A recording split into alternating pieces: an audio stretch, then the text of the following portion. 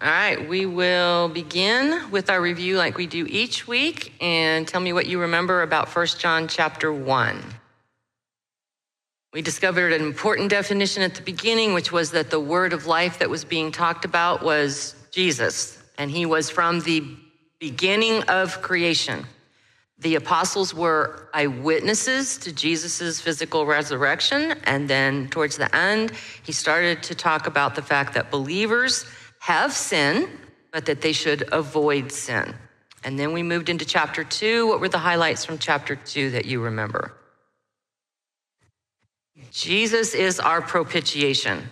And we talked about the fact that a person cannot love the things of the world and God at the same time. So they are mutually exclusive. You cannot love them both at the same time. We talked about a definition of an antichrist would be one who denies Jesus is the Christ. That is the definition in scriptures of what an antichrist will do. The truth leading to eternal life is found in Christ, which leads us to love others and practice righteousness, versus the lie, which denies Christ's deity and practices sin. So again, two different paths that we talked about. He ended with preparing them to deal with the false teaching and the false teachers in the church. So we moved that from being a generic definition of false teaching to talking about the teaching that he actually was writing against, which has the term or name the Gnostics or Gnosticism. We had 5 things that were the basic tenets. And remember, I told you it changed over the years. So there would have been other times that people added things to this. Sometimes there were less things, but in general, these are the overview of the 5 basics. So the first one would be that knowledge is superior to virtue or character. The second one would be they start with the non-literal tenets of the scripture. Somebody has to do that for you. And so there are a hierarchy of individuals, and there are some at the higher level that have that ability. We do not believe that, because anybody who comes to know the Lord has the Holy Spirit, and you don't get any better than the Holy Spirit, okay? Number 3 was that God could not be the only creator, because he couldn't have created the world that we see and live in, because sin is in it, and then that would make him the creator of sin, which we know to not be true, and that he is the only creator. The 4th tenet was that deity cannot exist in the flesh. And that led to the final, what I would call tenet, which is they would deny physical resurrection. So that would mean they deny deity in flesh. They would deny that Christ was exactly what the scriptures claimed him to be, deity in flesh. And therefore, since he wasn't that to begin with, then he couldn't have then been resurrected. So they deny his resurrection. That would then also deny anybody's resurrection. So those would be the overview of the 5 tenets of Gnosticism that John specifically is dealing with. All right, so then we'll start on chapter 3 today. And again, as we go through this, if it is something that I see that it makes it apparent John is dealing with one of these tenets, then when we finish talking about it, I will apply it back to whichever tenet I think it applies to. All right, so we're going to go with 1 John chapter 3, and we're going to start with the first 3 verses. See how great a love the Father has bestowed on us, that we would be called children of God, and such we are. For this reason, the world does not know us, because it did not know him. Beloved, now we are children of God, and it has not appeared as yet what we will be. We know that when he appears, we will be like him, because we will see him just as he is. And everyone who has the hope fixed on him purifies himself just as he is pure. Well, that's simple enough, huh?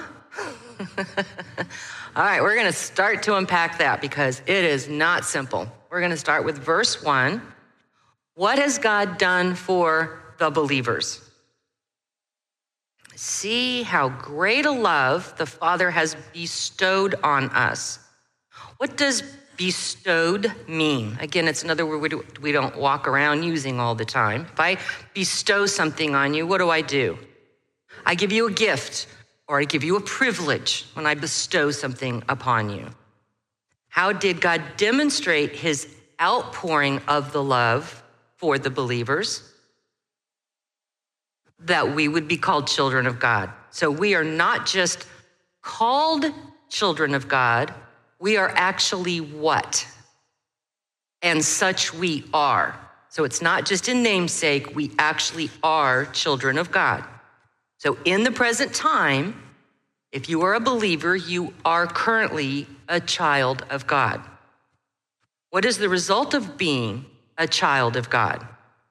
He says, for this reason, the fact that you're a child of God, the world does not know us. Why is that true? Because it did not know him. So what is the it referring to at the end of the verse? Goes back to the world. What is true about the world? Does not know him. So who is being described as the world that did not know him? Unbelievers. Because remember, we're talking two kinds of people in the world. You're a believer or you're an unbeliever. The world does not know God and therefore cannot know believers as children of God. Unbelievers do not have comprehension of what this relationship is that we have with God. Let that sink in. When you try to have a conversation that you think might be a logical conversation with someone because you've been enlightened about something in the scriptures or something about what morality is or fill in the blank, they don't get it. Don't be upset with them that they don't get it. They don't have the clarity of the Spirit to get it. They do not know God, and therefore they can't possibly understand the relationship you have with God as a child of God.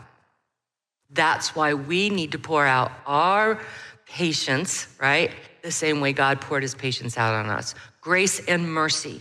They don't understand. In verse 2, what is true for believers now? Beloved, now we are children of God. We know that we are children of God. There must have been something that John is trying to drive home for these children of God to understand. What don't we know about this state of being children of God? And it has not appeared as yet what we will be. So what does appeared mean? Something that's revealed, it's usually to make visible, to show, to display. That's what appeared would mean, or to reveal. So what is the it referring to? What we will be. That's what has not been revealed. What we will be has yet to be revealed. So right now, we do not know what it will look like to be children of God in the future, right? To the full extent of the benefit of being children of God, it has not been displayed yet for us. It is something in our future that we still get to experience, but we really don't know what it looks like. We can talk about it. We can talk about what the scriptures say about it, but we really don't know exactly what it will be like. So what are believers waiting for? Well, according to the scripture, we know that when he appears, who is the he? Jesus. When will Jesus appear to believers? When he returns for us, which is not the second coming, okay? When Jesus returns for us, the believers, we would call that the rapture. Some call it the resurrection, okay? It's when we receive our resurrected bodies. That's the time that's being talked about here by John. In verse 2, when he appears, what will happen to us? We will be like him. So why is this true? Because we will see him just as he is. That's when it will be revealed, okay? How would we describe the state of Jesus right now. He's glorified. He is living in his resurrected body. Jesus is resurrected right now. Do we see Jesus in his resurrected body right now? No. So we do not know what it looks like right now. John explains when we finally see Jesus in his resurrected form, then we will also be in our resurrected form. We see two scripture references I'll go to for confirmation of this. We're going to start in 1 Corinthians chapter 15, and we'll be reading verses 51 through 53. So 1 Corinthians 15, 51 through 53. Behold, I tell you a mystery. We will not all sleep, but we will all be changed in a moment, in the twinkling of an eye, at the last trumpet, for the trumpet will sound, and the dead will be raised imperishable, and we will be changed. For this perishable must put on the imperishable, and this mortal must put on the immortal. We also see confirmation in Philippians chapter 3, verses 20 and 21. So Philippians chapter 3, verses 20 and 21. For our citizenship is in heaven, from which also we eagerly wait for a Savior, the Lord Jesus Christ, who will transform the body of our humble state into conformity with the body of his glory, by the exertion of the power that he has, even to subject all things to himself. So what do we learn about the resurrected body? We will be changed to imperishable and immortal, fully transformed to be as Jesus is now. The bodies we received at the resurrection, or people call the rapture, is an imperishable and immortal body. That means that, guess what? Our bodies will no longer deteriorate. I'm excited about that. And our bodies will be forever. It doesn't deteriorate, and it's your forever. How amazing is that?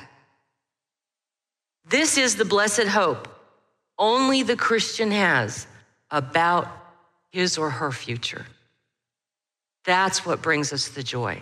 That's why it's called the hope.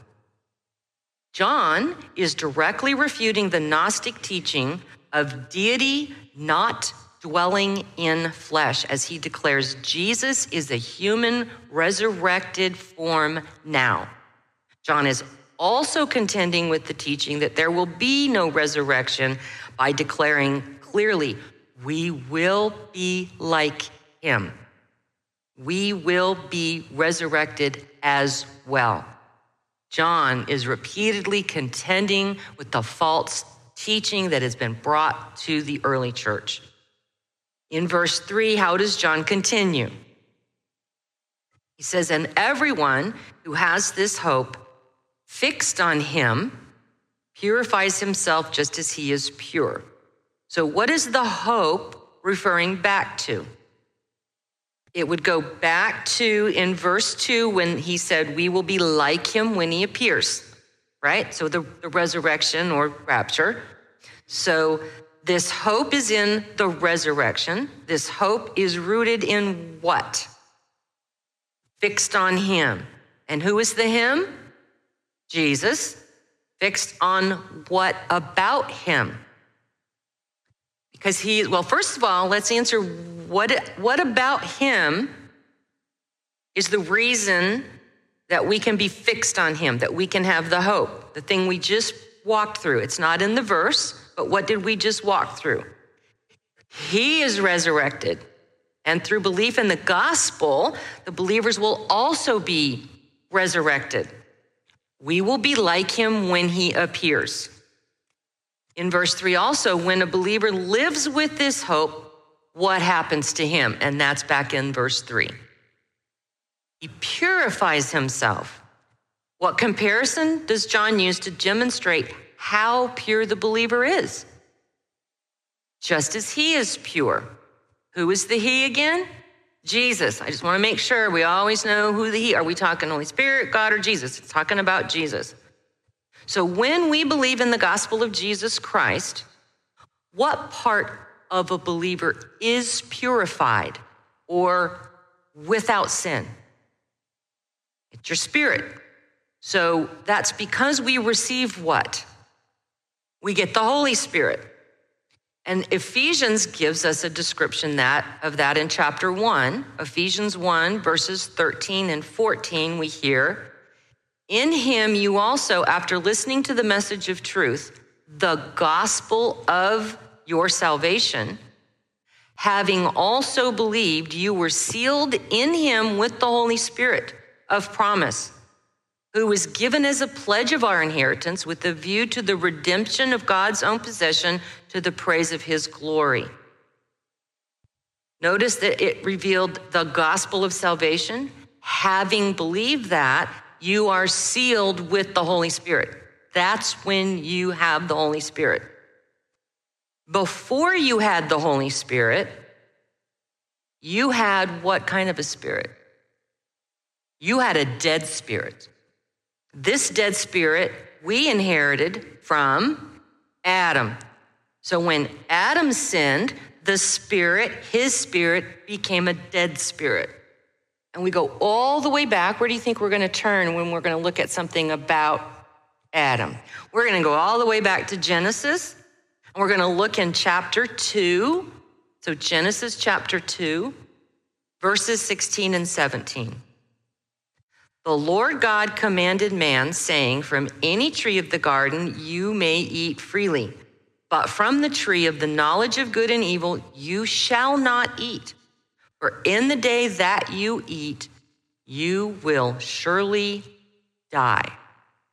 So Adam's physical body did not die on that day. He continued to live. So what did die on the day that he ate? His spirit died that day. This is the dead spirit that every person descended from Adam inherits. When Adam sinned, his spirit became dead, and there was broken fellowship with God that occurred. That was the impact of the dead spirit. But God provides a way to correct this dead spirit and make our spirit pure. We find confirmation of that. We're doing a little popping around in the Bible here, but we're going to go to Titus chapter 3, and we're going to do verses 4 through 7. Titus chapter 3, verses 4 through 7. "But when the kindness of God our Savior and his love for mankind appeared, he saved us, not on the basis of deeds, which we have done in righteousness, but according to his mercy, by the washing of regeneration and renewing by the Holy Spirit, whom he poured out upon us richly through Jesus Christ our Savior, so that being justified by his grace, we would be made heirs according to the hope of eternal life." So in verse 4, when did the kindness of God our Savior and his love for mankind appear? What was the event in history that you can point to when God poured out his love on mankind? The entire gift of Jesus Christ, from beginning to end, the birth, the life, the ministry, the death, the resurrection, right? Jesus Christ in his entirety is that gift. In verse 5, God saved us how? By the Holy Spirit, right? It ends with the words, by the Holy Spirit. Those things that occurred happened by the Holy Spirit. And in verse 6, God saves through who? Jesus Christ, our Savior. We don't have to guess, right? Each verse, it's clearly stated so we can see the progression. In verse 7, what did God do through his grace? We are justified. That's the first word I want you to identify with. We are justified. We are justified, and we are then what?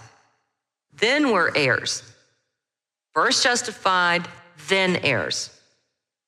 What are heirs? They are children of God, those who inherit what the Father has. What are we promised as heirs in these verses? Eternal life. You don't get a better gift than that. Let me reread Titus chapter 3. And instead of all the pronouns, we're going to put in God. Okay? But when the kindness of God our Savior and God's love for mankind appeared, God saved us, not on the basis of deeds which we have done in righteousness, but according to God's mercy, by the washing of regeneration and renewing by the Holy Spirit. When God poured out upon us richly through Jesus Christ our Savior, so that being justified by God's grace, we would be made heirs according to the hope of eternal life. Do you see how that impact of understanding that God is the actor every single time draws us back to it's God, it's God, it's God, it's God. And here it declares what God used Christ for and what God used the Holy Spirit for. But God is the actor. So when someone believes in the gospel, the Holy Spirit regenerates the sin nature, that dead sin spirit that you had, to a living and eternal spirit. 1 John 3:3 describes this as purified. This is how we know that John is talking about sin in the context of the spirit and not in the flesh. That's why we spend time here. What is John talking about when he's throwing the word of sin and righteousness all around? He must be talking about our spirit, because that is the thing that we have that's purified when we become believers. You have a purified spirit. Knowing that, let's go back to 1 John in chapter 4, and let's do verses 4 through 10. Everyone who practices sin also practices lawlessness, and sin is lawlessness. You know that he appeared in order to take away sins, and in him there is no sin. No one who abides in him sins. No one who sins has seen him or knows him. Little children, make sure no one deceives you. The one who practices righteousness is righteous, just as he is righteous. The one who practices sin is of the devil, for the devil has sinned from the beginning. The Son of God appeared for this purpose, to destroy the works of the devil. No one who is born of God practices sin, because his seed abides in him, and he cannot sin, because he is born of God. By this, the children of God and the children of the devil are obvious. Anyone who does not practice righteousness is not of God, nor the one who does not love his brother. When you first read that, does it give you the impression that as a believer, you should never sin? These are the verses that many false teachings come from, because they have not understood where the sin is occurring. That's why I spent time in the beginning. You are purified in spirit because Jesus is purified in spirit, and you have the Holy Spirit. That is what is pure. I hate to break it to you, but you will sin in the flesh. I don't know about you, but I'm sure I had a couple this morning just driving here.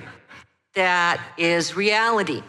So when you take reality and you compare it back to the scriptures, it should make you go, this doesn't make sense what John is saying. If I'm believing that it is, I can live without sin, because I know it's not true in me. And I'm pretty sure looking around at some other people that claim to be Christians in my life, it's not true for them. That's when you have to stop and go, then there must be something else that John was talking about. And that's what drives you back to the understanding he's talking about sin in your spirit. So in verse 4, as we unpack this, what is the contrast given to one who purifies himself? He says, everyone who practices sin also practices lawlessness, and sin is lawlessness. Again, there must have been something going on with some word choices of the teaching that the Gnostics were bringing in, that he's making sure lawless and sin are defined as each other. So the Greek word translated for lawlessness is anosmia, and it carries an implication of wickedness. It is a brazen opposition to God and a rejection of God's law. So John is giving that declaration, sin equals this. This is again a discussion of the position of the false teachers that John has been addressing. Virtue is more important to God than knowledge. A dead spirit still living in its sin nature precludes virtue. In verse 5, what is Jesus' response to sin? He says, you know that he appeared in order to take away sin. So Jesus came in the flesh, and he appeared to men for the express purpose of taking away sin. We have confirmation of this teaching from this same author in the Gospel of John. In the very first chapter of the Gospel of John, verse 29, we read, the next day he saw Jesus coming, and the he will be John the Baptist, if you go back and you read that in context.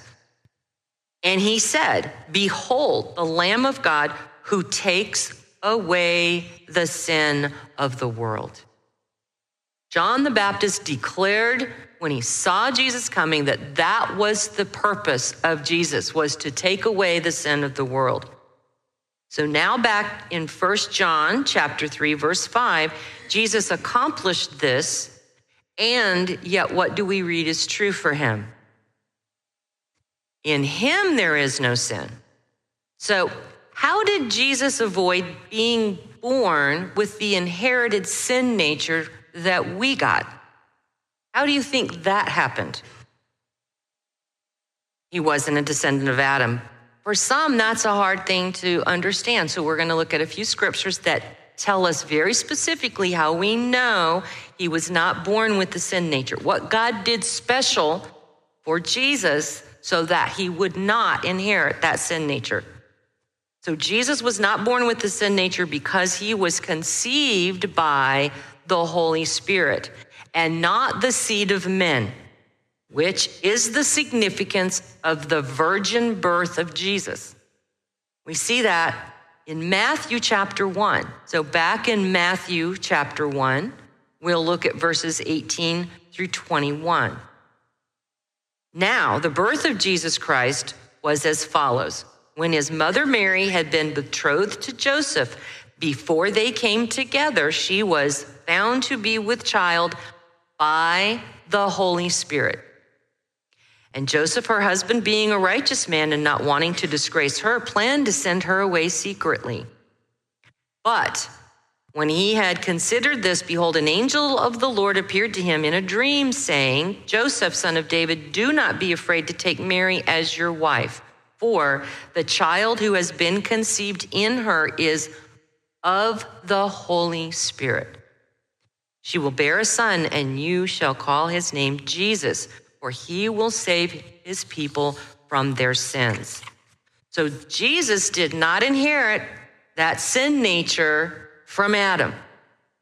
That's the first way that he avoided having sin. But Jesus never committed a sin in his life. And there we will also look at scriptures for confirmation. We're going to start in 2 Corinthians chapter 5, verse 21. He made him who knew no sin to be sin on our behalf, so that we might become the righteousness of God in him. He knew no sin. He committed no sin. So God placed sin on him, my sin. But Jesus did not have his own sin. Jesus never sinned.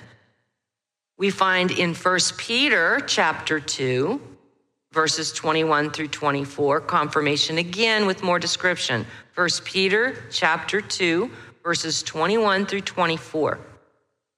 For you have been called for this purpose, since Christ also suffered for you, leaving you an example for you to follow in his steps, who committed no sin, nor was any deceit found in his mouth. And while being reviled, he did not revile in return. While suffering, he uttered no threats, but kept entrusting himself to him who judges righteously. He himself bore our sins in his body on the cross, so that we might die to sin and live to righteousness. For by his wounds you were healed. Verse 22, who committed no sin. Verse 24, he bore our sins on his body on the cross. Do you remember when we talked about propitiation? Those sins are why the wrath could be poured out on him. Your sin was there, wrath was poured on it there. That's the plan that God had for redemption. It should blow your mind. Hebrews continues in chapter 7, verses 26 and 27. For it was fitting for us to have such a high priest, holy, innocent, undefiled, separated from sinners, and exalted above the heavens, who does not need daily, like those high priests, to offer up sacrifices first for his own sins and then for the sins of his people, because he did once for all when he offered up himself. These verses testify to the fact that Jesus did not commit any sin in his life. He was holy, he was innocent, and he was undefiled in his spirit, and for Jesus in his life. So in his flesh, there was no sin. We do not have that testimony. Back in 1 John chapter 3, verse 6. Because of what Jesus accomplished, what is true for the believer? No one who abides in him sins. Jesus came to take away our sin. He bore our sins in his body on the cross. He bore the consequences of our sins, which was the wrath of God. That's why we spent time talking about what true propitiation looks like. He offered up himself as the sacrifice for our sins so we might become righteous of God in him. The righteousness is seen in the Holy Spirit in us when we become believers. Our spirit, your spirit as a believer, is now sinless since it is the Holy Spirit. In your spirit, you are sinless. That is a true statement. That is hard for many people to comprehend. Galatians chapter 3 gives us some more detail on that. So Galatians chapter 3, verses 13 and 14. Christ redeemed us from the curse of the law, having become a curse for us. For it is written, cursed is everyone who hangs on a tree, in order that in Christ Jesus, the blessing of Abraham might come to the Gentiles, so that we would receive the promise of the Spirit through faith. As a believer, you have the Holy Spirit in you now. Your spirit has already been regenerated.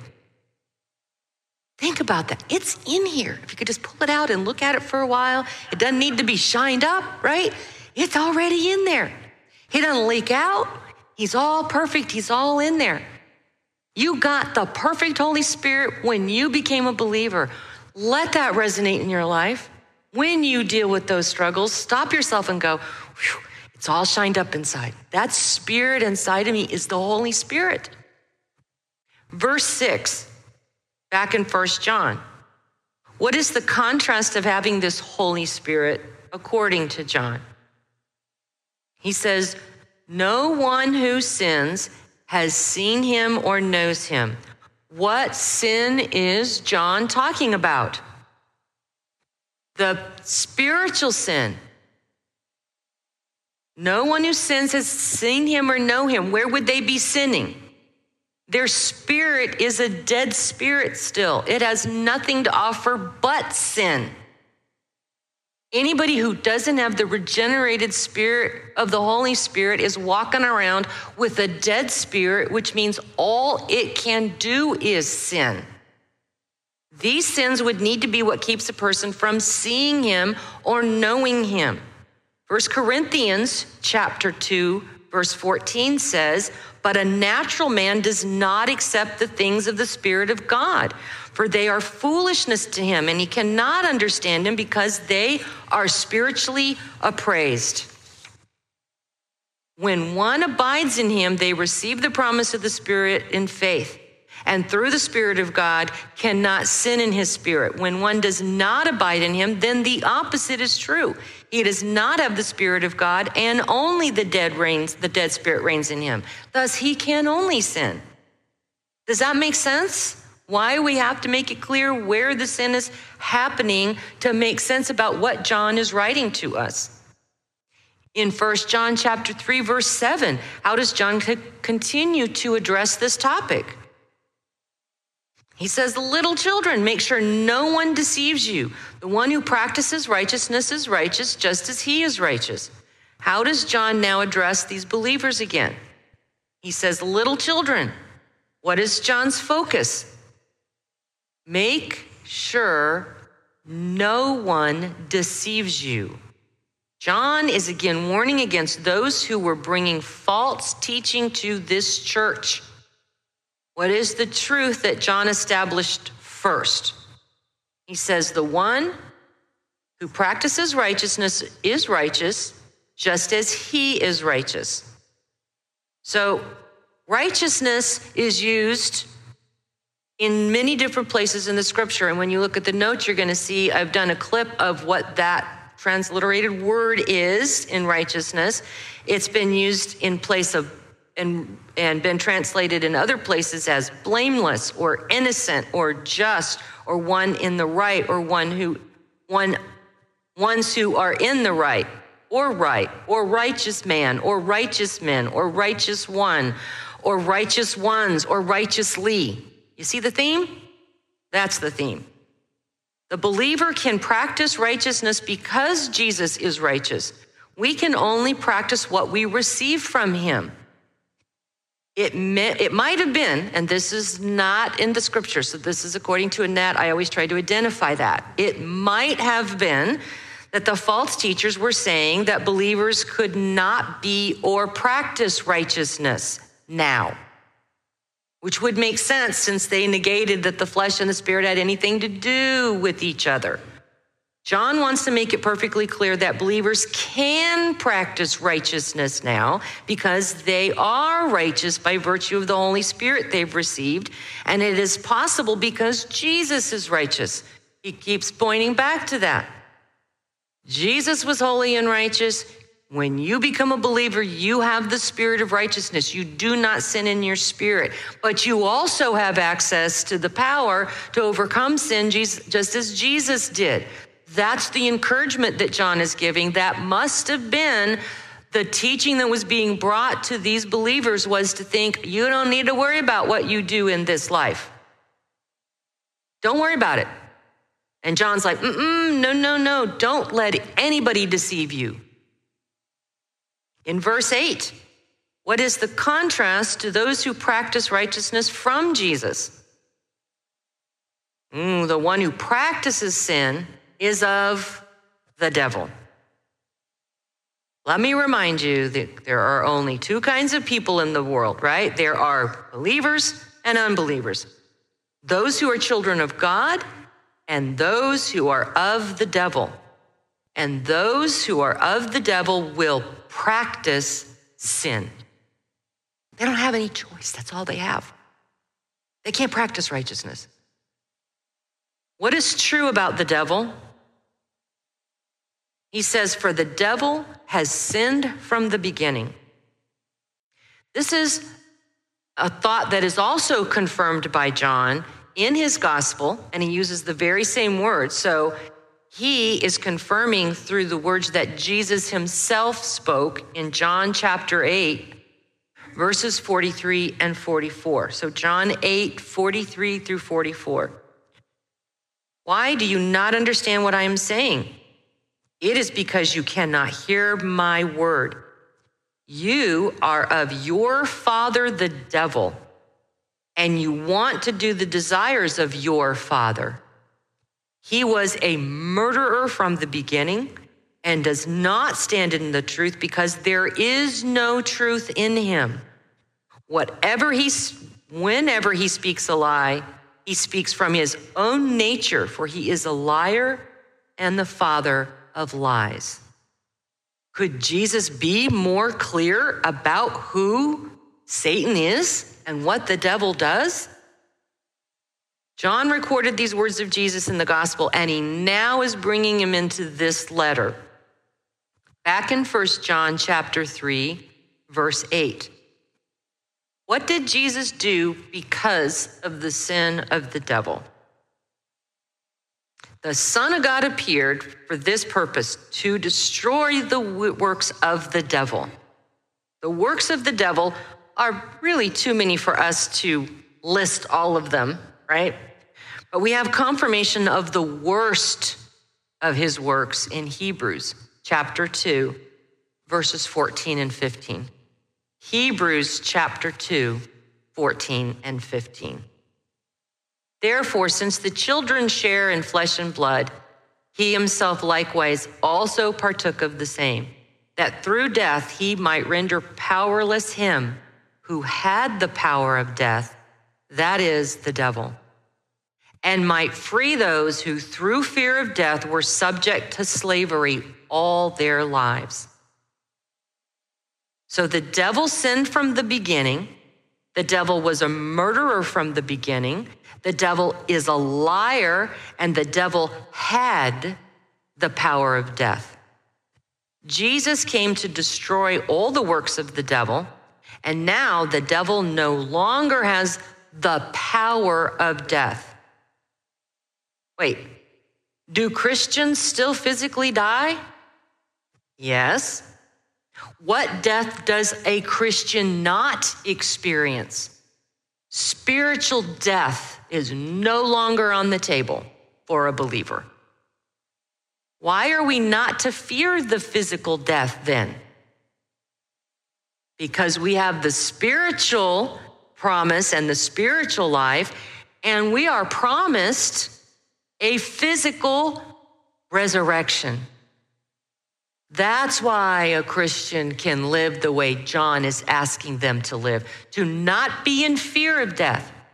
We can still fear the process. I don't want to go through this, or I don't want to go through that. But the actual what's going to be on the other side, there should be I'm kind of looking forward to it. What is it going to be like on the other side? Who do I get to see? I'm going to be in Jesus's, I love that song. I can only imagine.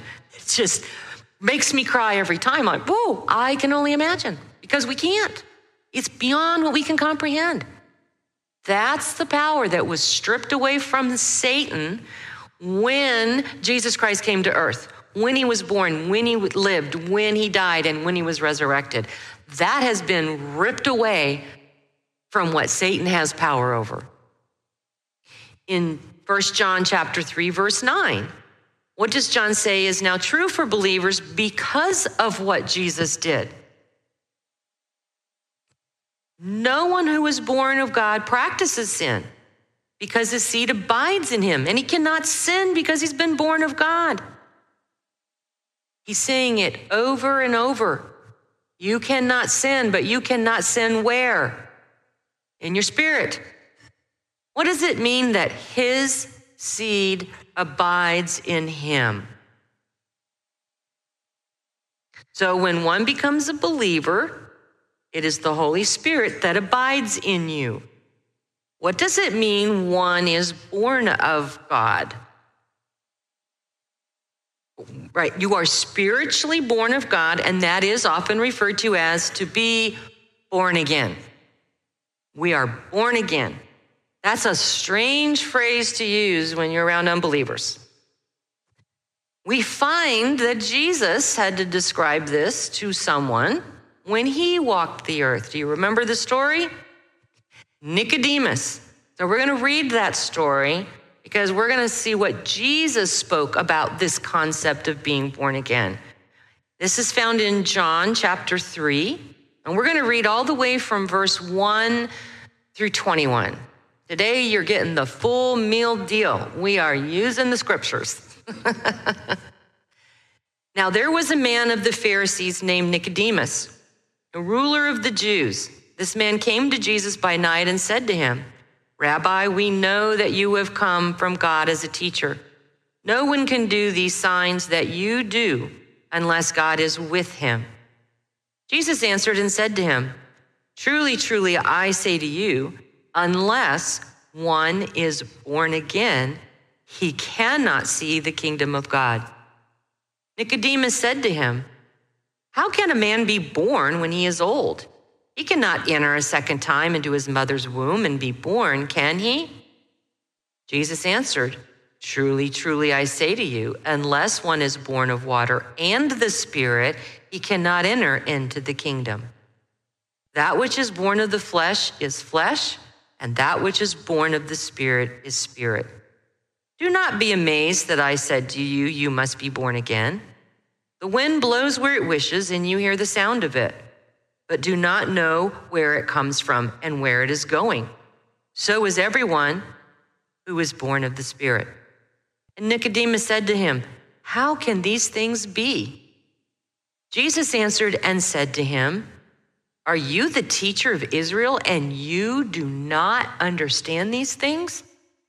Truly, truly, I say to you, we speak of what we know and testify of what we have seen, and you do not accept our testimony. If I told you earthly things and you do not believe, how will you believe if I tell you heavenly things?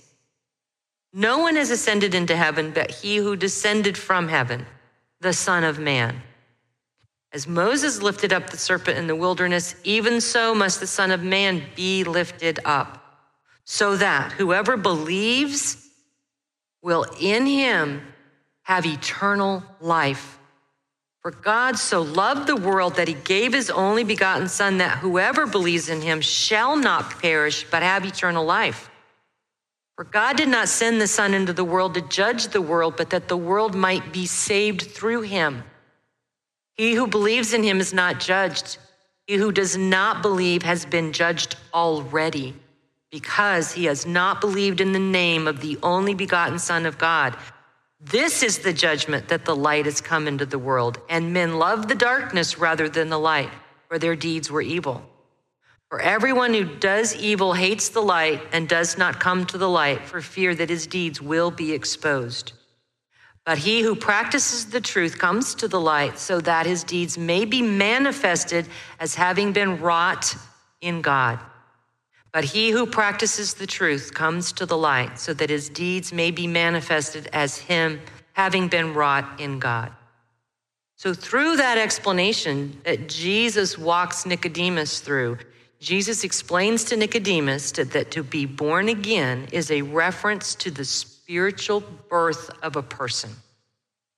If you look clearly at the verses, I'm going to go back. In verse 3, he says, unless one is born again, he cannot see the kingdom of God. In verse 5, he highlights that you have to be born of water and the Spirit. The born of water is a reference to your physical birth, and then the born of the Spirit is your spiritual birth. Those are the two things that exist for anyone that's going to enter into the kingdom. Both of those births. Nicodemus is focused on only what kind of birth when he questions Jesus. All he can talk about is the physical. It's all he understands. So when he hears birth, he's like, wait, I can't be born again. He's trapped in thinking about the physical, and Jesus is like, how can I talk to you about spiritual things and the things of heaven if all you're going to think about is the physical things? I can't even explain to you things on earth and have you get it. How could I possibly be revealing things to you from heaven? Boy, Jesus was such a patient man. Back to 1 John. Do you see why I'm spending time walking you through this? It's so important we get this right. 1 John chapter 3, verse 10. John establishes it is possible for the readers of this letter to know what? By this, the children of God and the children of the devil are obvious. John declares the first measurement of unbelievers how? Anyone who does not practice righteousness is not of God. So those claiming to be children of God but do not practice righteousness can be identified as what? Unbelievers. What is the second measurement of unbelievers? Nor the one who does not love his brother. So when someone does not demonstrate love of other believers, this is also a sign that they are not believers. John covered this earlier in this same correspondence. We looked at it back in 1 John chapter 2, verse 9, where we read, the one who says he is in the light and yet hates his brother is in the darkness until now. It is clear the false teachers were doing things to demonstrate hatred towards other believers. This hatred was probably focused towards the apostles and anyone who would stand against their false teaching. It was a clear sign they were not of God and contrary to what they were professing, and that they did not truly know God. What tenet does this go back to? For the Gnostics.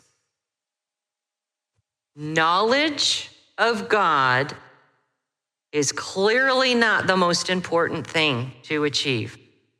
If it did not lead to knowing God and demonstrated in their actions. This was John again dealing with the false tenets of Gnosticism. He dealt with the Pharisees earlier in one of the verses that we read. Did the Pharisees know the law up here? Could they recite it by memory? Yes, they could. They knew God only in that way. They did not know God or have a relationship with God. It was possible in the Old Testament, it was possible in Jesus' day, and it's possible in the church age that people can know of without knowing. A believer's conduct manifests in relationship with God in avoiding sin and in loving fellow believers. But let me reiterate, this is information for you to take in. Do you know God? Not to run around doing this to everybody else. That is not what John's saying. He is saying when somebody comes in and starts teaching these things, you need to run the other direction. But he's not talking about lining up the Christians and having them take the test and find out which ones meet these standards. That's not what Christianity is about. That would be the opposite of loving on other believers. So my question to you, do you know God here? Not here only. This is what's important. Do you have that relationship with God?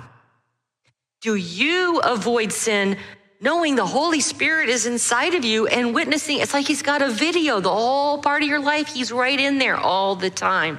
Does that help you avoid sin in your life? I know it does me. Do you seek forgiveness from God when you do sin? Do you demonstrate love to your fellow believers? This is not because I want to give you a test. I want you to think about where is your relationship with God. First of all, I want you to verify you have that relationship. And if you don't, come talk to one of us, me or the pastors or the elders. You need to know God. You need to know that Holy Spirit is inside of you. And you will know that. You will have a change in your life. That will be the testimony. That's why often they ask, what is your testimony when you want to join a church or a group or just somebody wants to get to know you? What changed in your life? How did you becoming this Christian you claim to be? What made you different? And there's an open door to share what he's done in your life. This chapter has been taken out of context over and over and over throughout the history of the church. But do you see why and how it can so easily happen? If you think that you cannot sin in your flesh and you make that a standard of your own righteousness, how sad would you be? If you thought that the real standard was that you would just stop sinning because you declared to be a Christian and you knew you couldn't stop sinning? What sadness would that bring? I can promise you, I would not call it the good news. It would be the really sad everyday news. That's not what he brought. So it cannot be talking about that, but it has to be talking about something, or it wouldn't be there. Do you see how it lines up when you understand it's talking about in your spirit?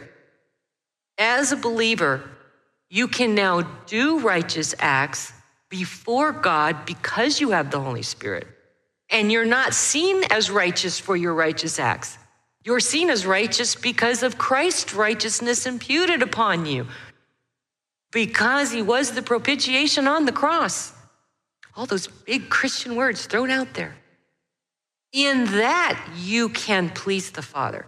If you don't have the Holy Spirit, it doesn't matter how many good works by the world's standards that you do. God doesn't see them as righteous. So when you have a dead spirit, when your sin nature is what reigns, there is nothing you can do that would please him. It cannot be in his will. That's what John is talking about. And who knows to the extent that these false teachers were driving home horrible teachings for these believers. And that is what John desperately is contending with. Do not listen to these men. They do not have the Spirit. They do not know what they are talking about. And you can know that because they must have been practicing very awful, unrighteous things that were clear and evident. We see that in our church today. Things that are sin, they call not sin, and they practice it in public. Oh, and they want you to go along and agree with it. That's what's going on then. It's gone on ever since, and we see it going on now. It's not new. It is false. And when somebody declares to be a believer and can out and out hate another believer, they need to be taking some inventory about where their heart is. And you just need to have an inventory to go, don't know that I want that teaching. Remember, just be real careful with the difference between discernment and the judgment of others.